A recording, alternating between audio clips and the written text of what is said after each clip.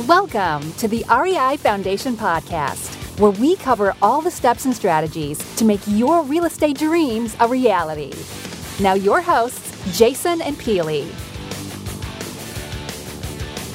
Hi there, everybody. Welcome to the REI Foundation Podcast with Jason and Peely. This is Multifamily Mondays. Welcome and happy Monday. So today we have a treat. We have Jason, who is going to go over a deal that we actually, that came into our pipeline. So I'm actually going to let Jason take it from here. Here's Jason. All right. So what we're going to talk about today is a few reasons we actually passed on this deal. And it was of interest.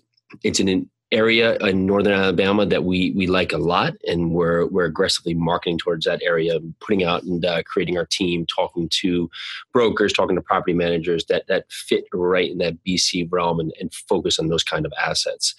We had actually purchased another property in another state, and the broker network gave us a referral down to Alabama, and they actually brought us this property, we'll say pre-launch. So this was going to be launched out to the market 30 days from when we received it back in, I believe, June. And from that point, we had time to do our due diligence and see if we wanted to make a pre-marketed offer on the property. All right, so it's 104 units. They were asking right around $4 million, and it's in northern Alabama. It's targeted as a B property, and raising rents with the promise of large short-term upside was one of the property highlights. Positively trending area in Alabama and has strong occupancy. The thing that really stuck out from us from the beginning, if I remember correctly, was that this property, it had just changed ownership a few years prior. So the string of financials, we didn't have a full T12 here.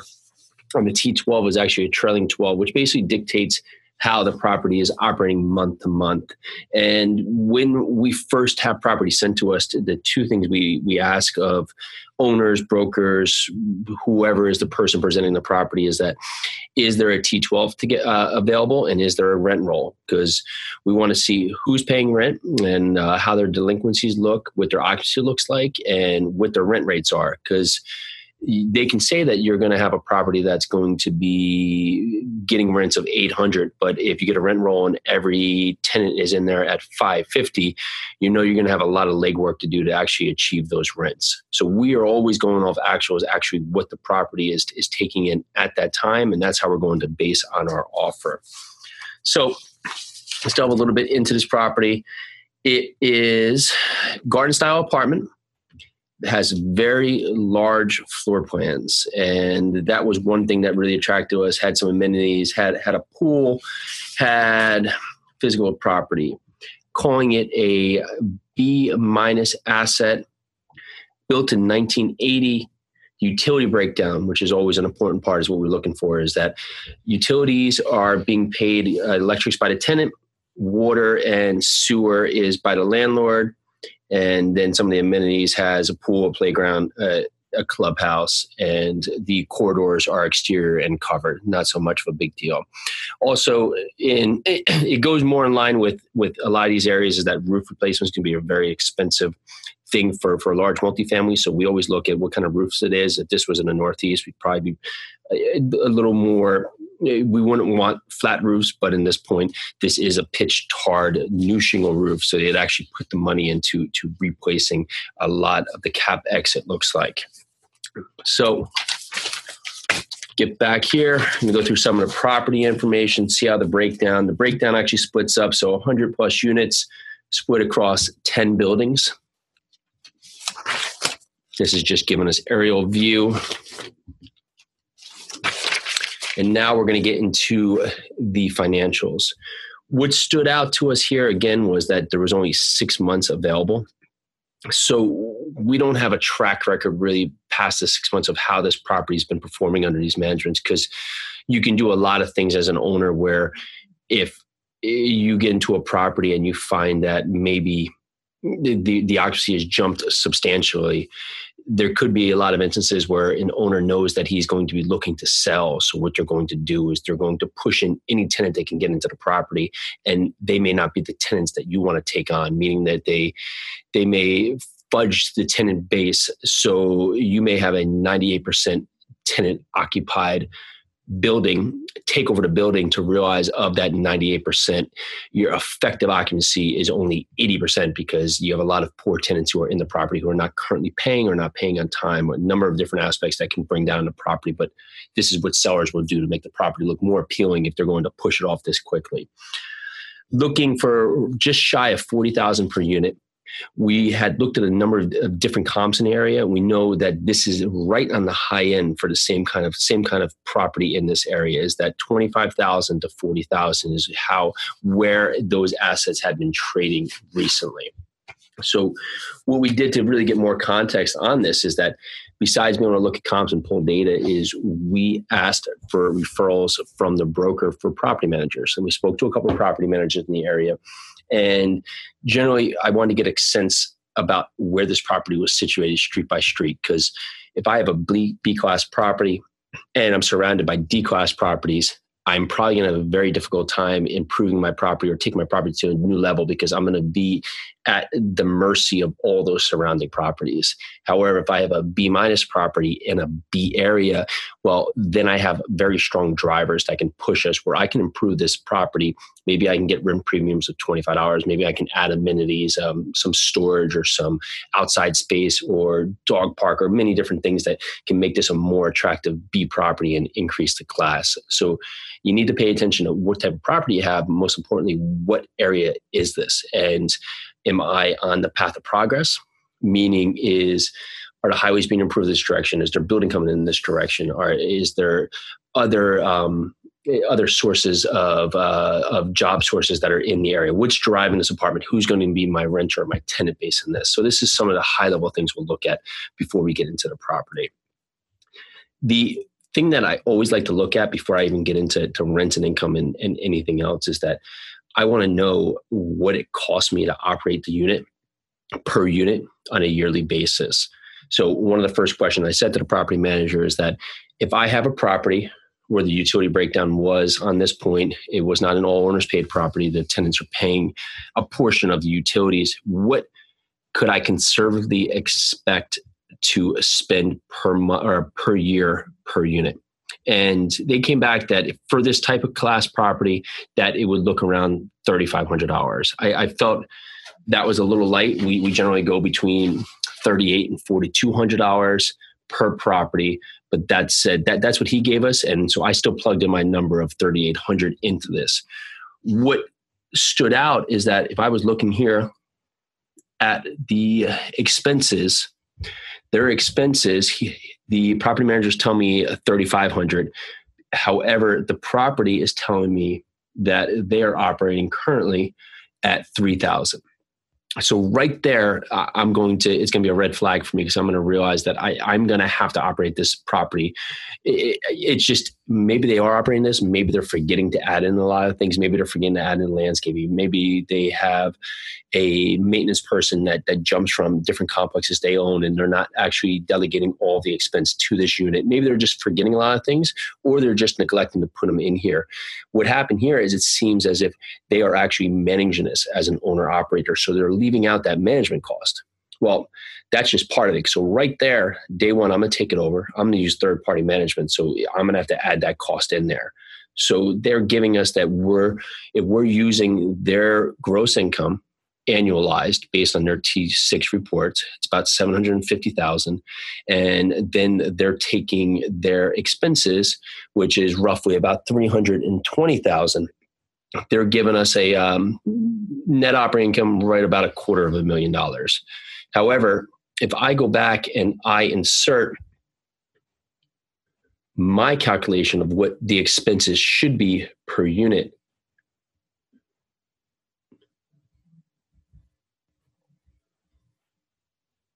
so take this, make sure I get you my right numbers right here.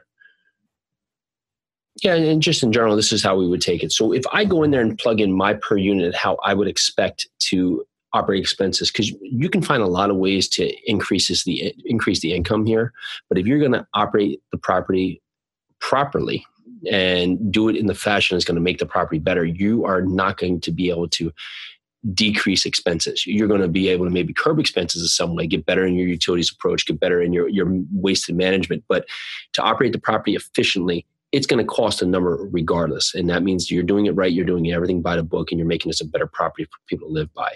So if I plug in my number here, my number being $3,800 per unit, it gives me a net operating income that's about $70,000 less than what they actually are showing right here on this pro forma. So even on that point, the number they were giving us for an asking price, I was still in range, believe it or not, because I was calculating this. And for this, it still fits in the cap rate. Looking at cap rates in the area, they're saying that a B class to C class property would be looking between 7 and 9% cap rates. Very good, very doable. That's what we like. We like to see that. So went back and delved into the property a little bit further. But the context, if you're getting $70,000 less in income at, let's say, a 9 cap, your property would be currently valued about $780,000 less than what it would be if you were actually getting $250,000 in income. The capitalization rate, it's just basically a way that you can value different assets and just have a common value to be able to assess what your return will be if you were buying them in cash. So we're going to jump in a little bit more. As I said, they weren't putting their management fees in there, so the pro forma added that back in. There was some other landscaping that was being missed. The insurance was actually not put into the pro forma number here, but we figured the insurance would kind of be in range here. Taxes based on the sale price would go down a little bit. And now utilities, we felt that utilities, we just had that flat number go across here. So now when we look back in, we started looking into the unit mix. It was almost an even split between 1 bed, 1 bath, and 2 bed, 2 bath. And this is where this actually killed the deal for us. So the market is right around $450 and $550 for these properties. We're currently getting $540 and $660. However, our unit size is much larger than most of these. But what really came down to it is actually had gone back, and what it was is that the current rents are $75 to $100 above market. And that's okay if we had maybe apartments that were double the size. But what was pushing here was that our apartment complexes were not that much greater. So my upside was going to be very limited what I could do with this property, because either they were fudging the numbers and I was going to get into this property and pull bank records, pull leases and find out that this wasn't correct, or I was going to have a hard time maintaining, because if I see any downside, my property would be the most hit, because if you have a similarly managed property and in a similar area, anybody who could just walk down the street could pay $90,000 less or $90 less per month in a property. So that was one of the biggest things that really stood out to us. Also, that the expenses were very low, and the units with lower rents, they were experiencing vacancy issues. So not only was our property was supposedly over 6 months having pretty good vacancy, but substantially, amazingly, we're paying much better. Our tenants are paying much more. And then there's properties down the street that have very good ratings. You could look online and see their Google ratings and what tenants were saying, but they were paying less and they were having a hard time keeping them vacant. So there was some driver missing here. So on that point, we went back and looked at all of our comps, and we found that this wasn't going to be the deal for us, especially due to the limited data source we have here. And we only had a tracking record of 6 months, and because the asking price per unit was at the top. So if we went in there and improved these units, we're already pushing the top of what the per unit expectation was on price. And we also would not really have any income bumps, and our expenses looked like they were even being shown low before. So for us to bring it up to this, the property wasn't going to make sense at that point. And that was actually how we took this deal all the way through from start to finish. And That makes sense. You have any questions? No, I think that makes complete sense. So kind of just to recap, so the reasons why this deal didn't work was because, number one, there wasn't enough information. There was only a T6, meaning there was only a trailing of 6 months of information instead of having a T12, which would give you much more information. And there was no real room for growth on rent wise, correct? The rents were already substantially over market, and so we there's no had room to pulled a grow. comp of we had about 10 different properties that were all in the same class of properties, all within I believe we had a 1, 3, and 5 mile radius for where all the properties were, and the properties were in the same years of being built. Very typical properties, typical amenities. There was nothing that should have made our property stand out that much. So there was something in those numbers that weren't correct. And then these properties that were trading at that point were trading them substantially lower rate per unit.